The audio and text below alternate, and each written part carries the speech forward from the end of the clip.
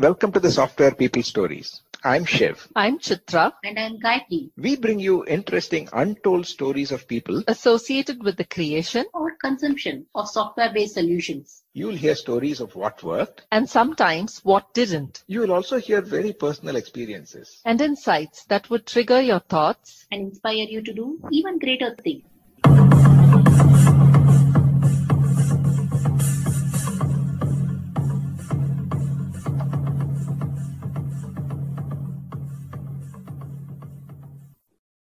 Today, my guest is Raghu Vishwanathan, known as Raghu. He qualified as a statistician from the Indian Statistical Institute and became a management trainee when he started his career. He initially hated programming because he had to use these punch cards, which were not very easy to use.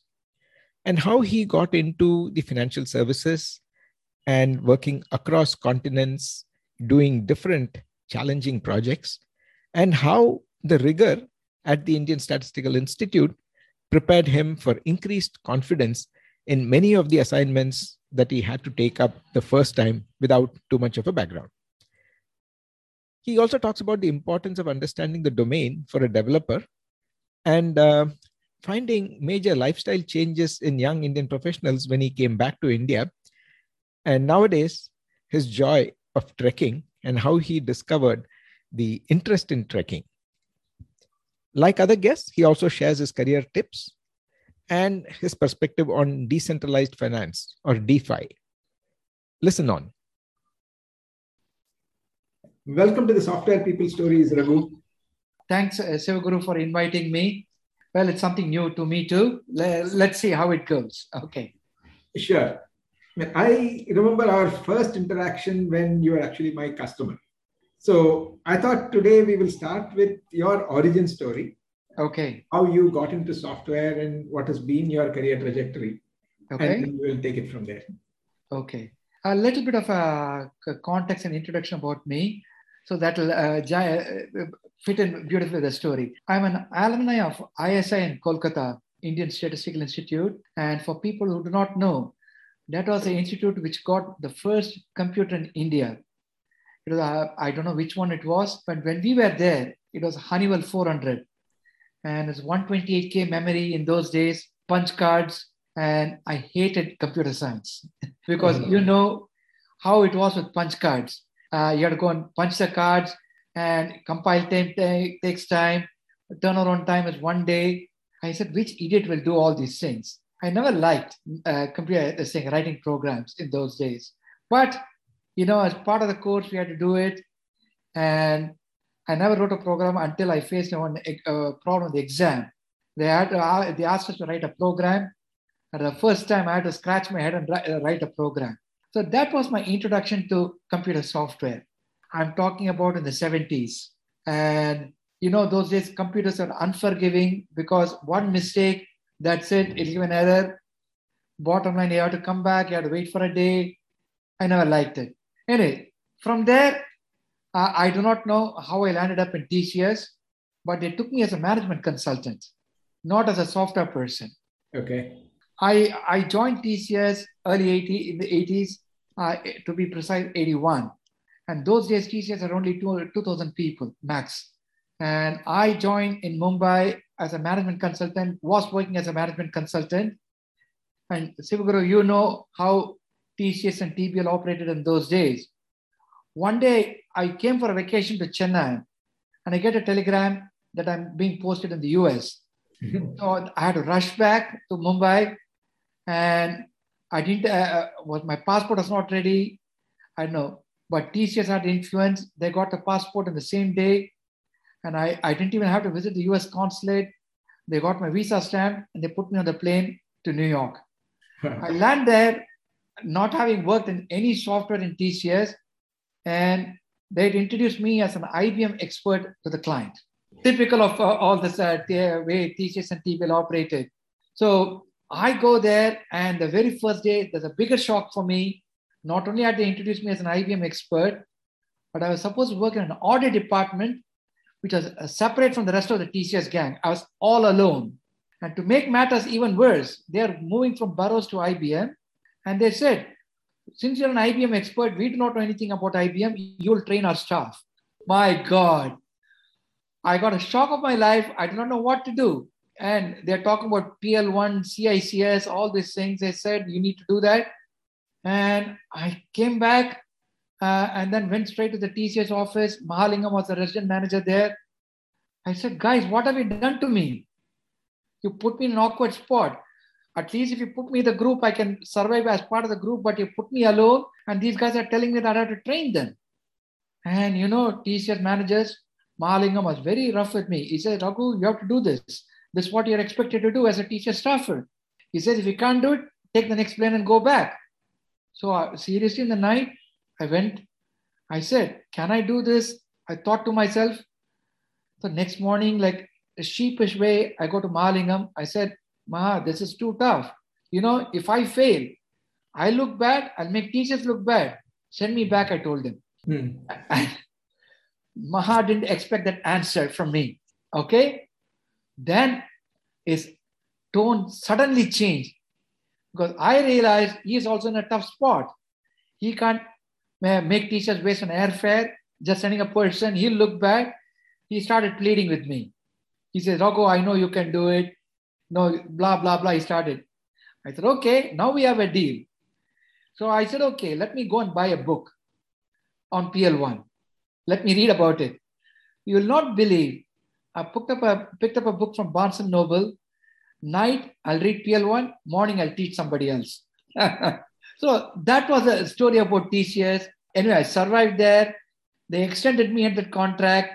Stayed for 18 months.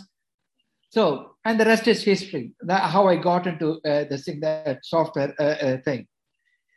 And from there, since TCS also liked me, that they knew that I survived that New York experience, I came back to India. They sent me to Australia. Australia was also fantastic. With the thing there, we are doing a project with Honeywell for Telecom Australia. And these days we talked about agile and things like that, agile, DevOps, everybody working together, iterative thing. Those days, things were expensive. Honeywell had sunken so much money into the project without getting a signature on the dotted line from the client. So they put in the money expecting the client would sign, but it was a risk.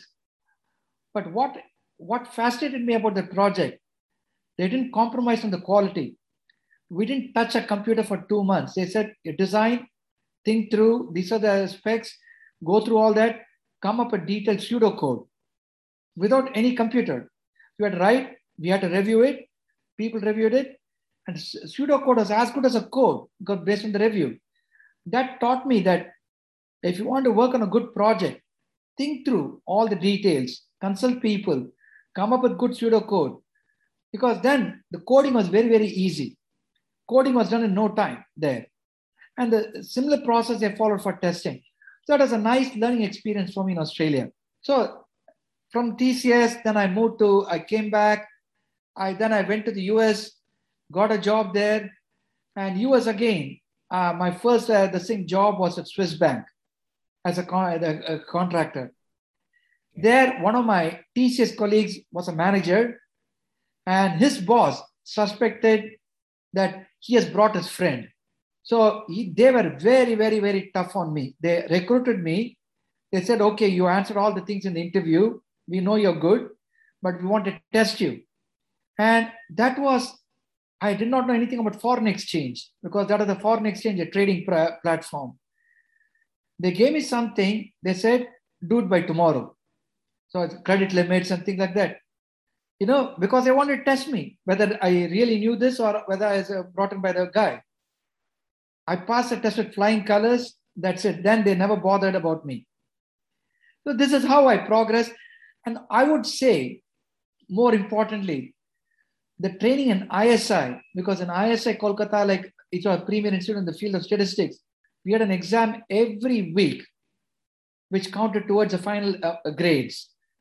And it was a grind every Saturday and Sunday for us to go through all this coursework, prepare for the exam. And as usual, we as students in India, we started our preparation only on Saturday for the Monday exam.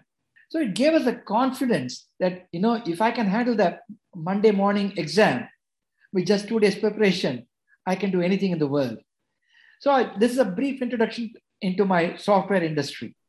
Very interesting. And I can relate to some of those things. My first assignment also was in the US and I was alone. I was supposed to be with somebody. There was some miscommunication. I landed up alone. And then next assignment was in Australia. Of course, in Tasmania. But yeah, today the story is about you. Okay. Yeah. Now, this is actually quite interesting that you did statistics and you were recruited as a management consultant. And then you were also an individual contributor, trainer, and then taking on various challenges. After all these years, do you like programming now? I would say, I moved from pure coding to management. What I like is the domain knowledge mixed with the technical knowledge. If you ask me to code, I'm an old COBOL, CICS guy. From there, I've not done any of the modern programming languages, though I've gone through courses. And today it's all about iterative programming. And I'm a little bit of an old school type, I would say. Think through. Well, even today, if you think through and do the coding properly, you save a lot. Because today you've got a terminal, you've got interactive debugging, all the same. So people don't think through. They said, okay, let me do it. Let it make the errors. And yes, they get the results. But from a design perspective, I personally feel you need to put in some thought. And again, you might call me old school, and I don't find that happening. So maybe I will not enjoy in the current environment. But you also mentioned that your strength now is more on the domain. Yeah. So how important is it for a developer to understand the domain? It's very, very, very important. Like in any industry, you need to know the client, you need to know the product, you need to know how it operates in the various environments. So let me give you one example how important it is. Okay, I'll give you one instance from my software project management life. This happened in Swiss Bank, which became UBS. I was managing a foreign exchange settlement, which interfaces with the payment system. In the US, like in India, you got RTGS. There is a chip system, clearinghouse interbank payment system, which sends out payments to all the other banks. And we are talking about multi-million-dollar payments because this US Treasury trading, the minimum they trade in 5 million, 10 million. So every day, a lot of money used to go out. And our system was running on IBM. Our payment system was running on DECVAX. So there is an interface. For some reason, one month, we had some issues with the interface. It used to go down. And the US, the Fedwire system, the payment system closed at 6 p.m. Once at 5:55 p.m., okay, when I was sitting at work, suddenly I get a message from our system support center saying the link is down. Now, if I'm purely a technical manager, I'll start analyzing that link, saying what went down, how to fix it. And since I knew the domain, I knew that if I don't fix it, what will be the implication? I ran to the trading floor. I had only 5 minutes. I went to the head of the treasury trader. I said, look, the link is down. You sell all the excess money. Because if I'm not able to send the payments, money is sitting in our account at the Fed. I said, sell the money. And he asked me why. I said, link is down. It might take more time. It may not come. The guy, because we are a big bank, he sold the money in 1 minute. When he sold the money, that means we are selling it in the overnight Fed funds market. We're getting income out of it. I pay a penalty of overnight Fed funds. And that guy managed to get a slightly higher return. So bottom line, we didn't clear $500 million in the 5 minutes. He sold $500 million, he made money. Okay. So net, our profit was actually $1,000 that day. Okay. So why I'm saying it's important to know how your system interacts, how it's used. It's very, very important. So you have been working with teams that are distributed. Yeah. Now, how do you bring in this appreciation for the domain for people who are primarily techies who want to make a career in maybe a very, very niche technology? See, I think a lot of it has changed because with the outsourcing and offshoring which has happened. Previously, I used to recruit people to work on site in various places and then tell them the importance. And wherever they fail to understand, and they'll come and ask me, I knew a little bit more about the domain. I used to sit and coach them. You need to think through, if this is a problem, have you analyzed here, have you analyzed there? Through interaction, it used to happen. And that way it worked. But I think starting after the Y2K, every company started offshoring. That became a challenge because you're actually the person or the developer might be sitting in some other location. How do you do it? So prior to the offshoring, I think what helped offshoring is all the banks, at least I'm only familiar with all the financial services. The banks used to, like even for my own bank, UBS, used to operate in silos, New York operation, London operation, Tokyo operation. And as the competitive pressures increased, they had to globalize. They said we cannot use different systems for different locations. So we had to use the same system. So I used to support only the US-based systems. And my system was chosen as a global platform for FX settlements. So now suddenly overnight, I had to support London, Tokyo, Singapore. It became a problem for me because I used to get calls only at certain times. Now throughout the night, if because London was up and running before we even woke up, there's a problem, they'll page me in the night saying, Raghu, fix it. So that happened. I told my staff, look, I can't be doing all this. You also have to learn. So we had a team of people. And then I think this enabled the globalization within the companies, enabled saying, hey, if I can sit in New York and support system, why can't I give to other places too? I think that's how it evolved to get this offshoring business. Now, the challenge is when I have my own staff, I can tell the importance, how you have to learn, what you have to do, to support. But with offshoring, I think the pressures are a little different because the offshoring staff are being judged for something else. Their incentive system is something else. And then how do I inculcate the same values in them? A lot of people, again, is my personal thing. They drive an offshoring or any other vendor as a slave thing. Hey, you do it. I always believe in investing, even in my offshore vendors. Tell them, guys, okay, you do this. You need to satisfy your management, but you need to learn all these things. And I used to coach them. I used to help them as though they were my own team. And I think that's very important. Tell them, look, the domain knowledge is important. You need to pick up these things too. And you need to support them. You cannot just tell them because on their own, they're never going to do it. That support is very, very critical in my opinion. So what keeps you busy these days? Okay. What happened is I was working in financial services and Deutsche Bank. I was in Germany, when I was interacting with HCL. And then from Germany, I moved back to the US. And my bank, Deutsche Bank, at that time, they're going through a lot of problems. They're cutting. They said, you have to move. I had to move to Singapore. I said, I just come back. I'm not going to go anywhere. They said, sir, we are shutting down this entire thing here in New York.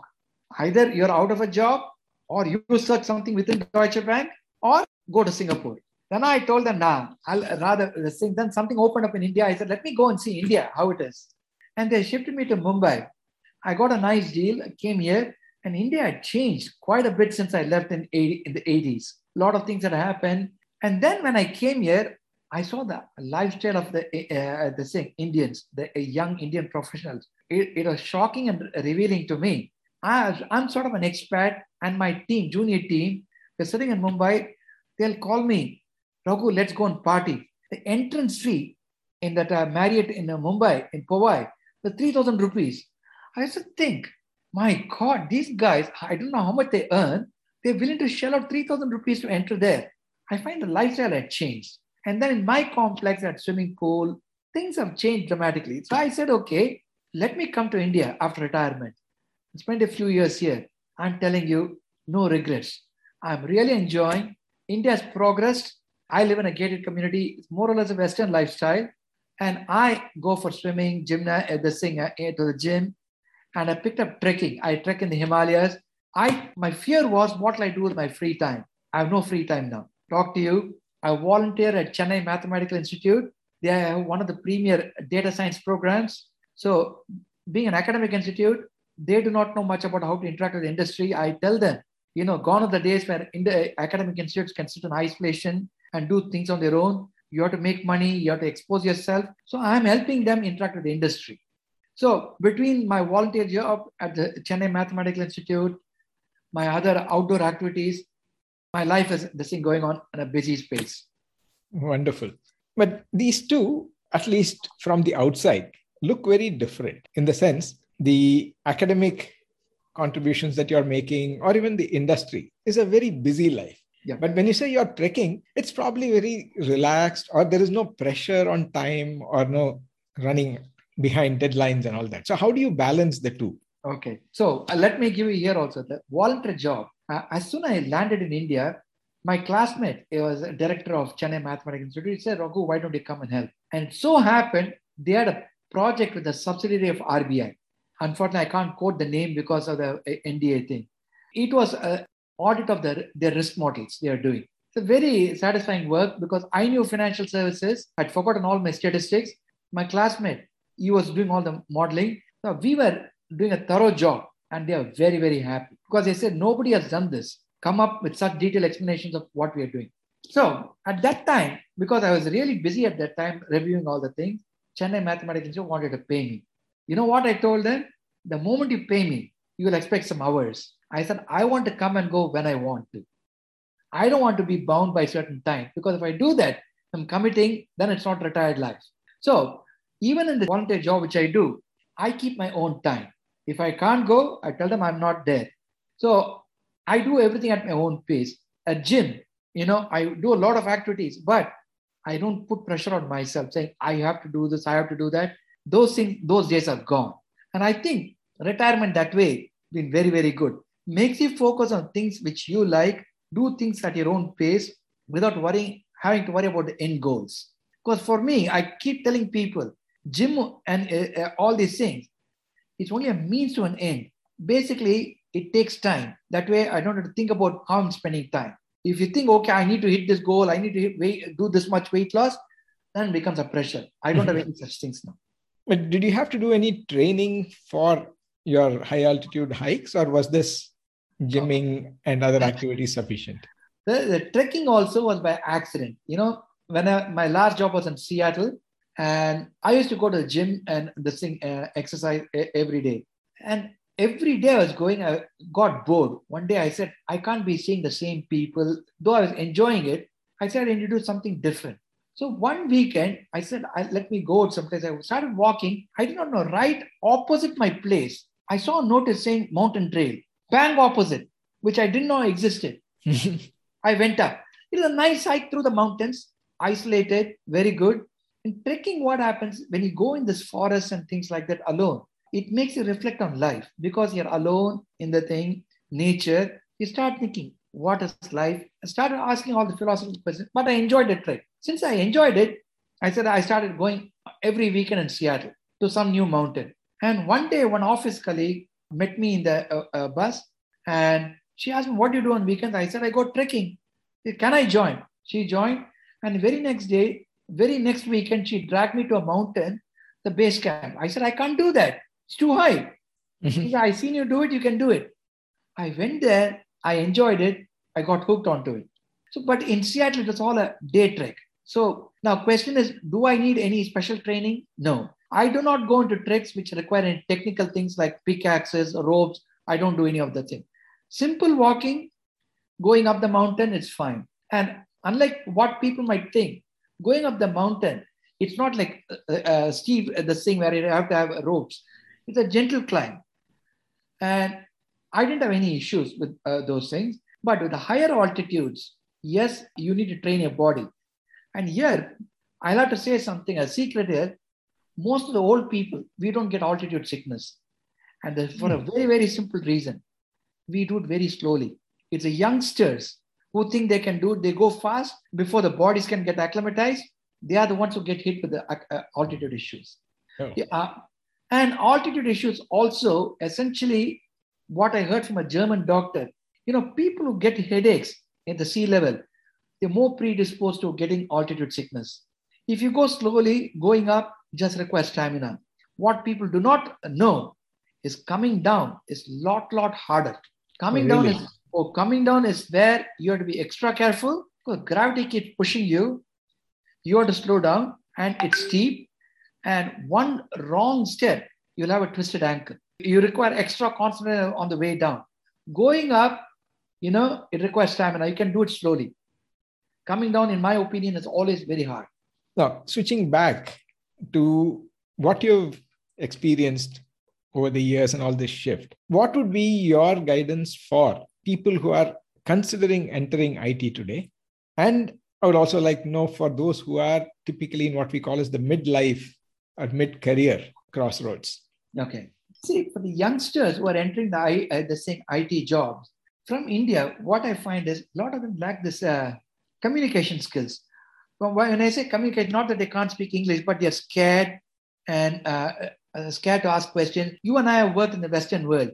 We are very shy, deference to our management. We are scared to question them. That, I think, has to pick up more in India. In the Western world, because the way they interact right from the school age, it's a little different. Pure coding, I think a lot of people can do it. Okay? If you want to go up the ladder, you have to have the other skills, the communication skills, networking skills. One thing I tell them, money is not the only criteria.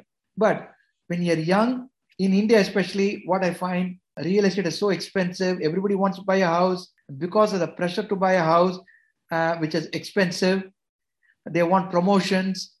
And if they want promotion, they say, why am I not getting? They're getting frustrated. I tell them, look, you need to think through. You need to handle your career properly.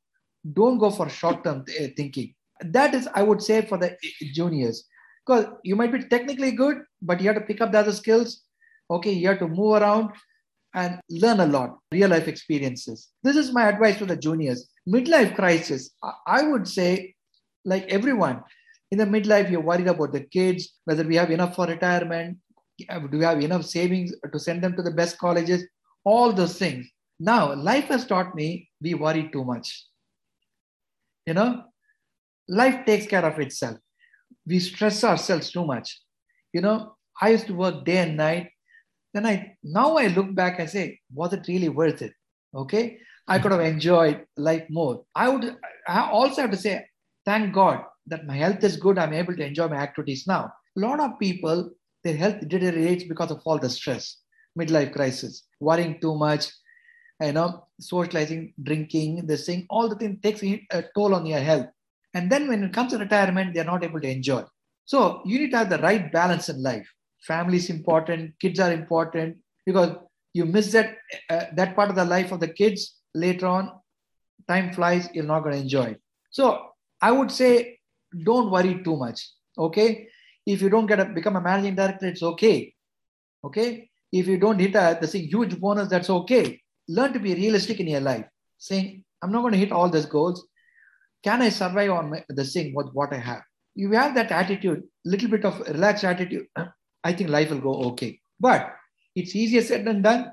I've gone through that. I can say that. But when you're going through it, this advice might not be easy to take. Yeah. But one more thing, at least in Bangalore, that we find is people are not looking only at a job as a career. There's a lot of startup entrepreneurs, and particularly in broadly what is called as the fintech space, since you are in the banking space. What would be your thoughts on somebody trying to start up or create jobs for others? Frankly, I do not know much about startups, so I may not be qualified to comment on that. I admire people who are taking these risks, because you don't know whether there's going to be light at the end of the tunnel. Okay? You're sacrificing your current life, your current comforts to go into some unknown. I really admire them. It may work, it may not work. You have to put in all your hard work. And these are just ideas. Okay? You might hit the jackpot, or you might go down the drain. So the very fact that the people with other commitments are willing to take this risk, that itself is a really admirable thing. Fintech. Now, in the fintech space, so many things have come in. The new payment models, the way real-time information is available in the credit, the thing. So much is there. Now, I only want people to think a little bit more. If you want to get in the fintech, do your own research, okay, before jumping in. Just because somebody tells you, jump in, okay, saying, there's money to be made, then you'll be disappointed. Do your research, do your homework, okay? Know, is there a market segment which will handle my ideas? Have some ideas before you get it. But the very fact that you're taking a risk, that itself is an admirable thing. That's reassuring. Yeah. And one specific thing, I don't know whether that's again your area. Today, people talk about DeFi, or the decentralized finance, blockchain and other technologies, which are supposed to be kind of, the giant bank killers. You have any thoughts on that? See, what is a blockchain? Let's put it this way. You and I are the old school, maybe we learned it. It's just a multi-phase commit in a database. We had a two-phase commit between the transaction system and the database system. Whereas here, it's a huge distributed database around the world. It has to commit everywhere. I'm putting very, very crude terms what a blockchain technology is. Now, this blockchain, okay, I'm separating out the Bitcoin part of it from the blockchain. I'm only talking about the underlying technology. It's very good, okay? Especially, for instance, in our Indian system, real estate registration, there's a lot of fraud which is happening here, where if I know I've picked up a real estate, it's committed, everybody has the same record, that will be very, very useful. Can we exploit that? Is it scalable? Okay, those are the questions I have. How much scalable it is? Wow, rather than a public blockchain, can it be a private blockchain, for instance, only amongst the real estate agencies? Now, I do not know where the things are headed, but everybody's talking about it. Everybody's trying to put money into it. But this talk has been going on for quite some time. Okay, especially the security settlement space, where it takes T+2, T+3, and things like that. Can shorten the life cycle of the security settlement. Will it happen through a public blockchain where it has to be a multi-phase commit? Can it be scalable? That's my key question. But if it's restricted to a few players, if the commit is happening within that, maybe it's workable. It's promising technology. There are concerns for me as far as the scalability is concerned. Whether that will happen or not, I do not know. Yeah, I guess in the financial industry, the governance becomes very critical. Yes, very, very critical. Yeah. Good, Raghu. On that note, I think that's about all the time we have for this conversation. Okay. Hopefully, we will get to talk about some more things, particularly your interests and how you've been applying what you learned in the corporate to probably a hiking strategy. I don't know. Maybe that's for another conversation. Wonderful. Nice talking to you, Shiv Guru. Thanks. Okay. Raghu. Thanks. You're most welcome. Okay. Thank you. Bye.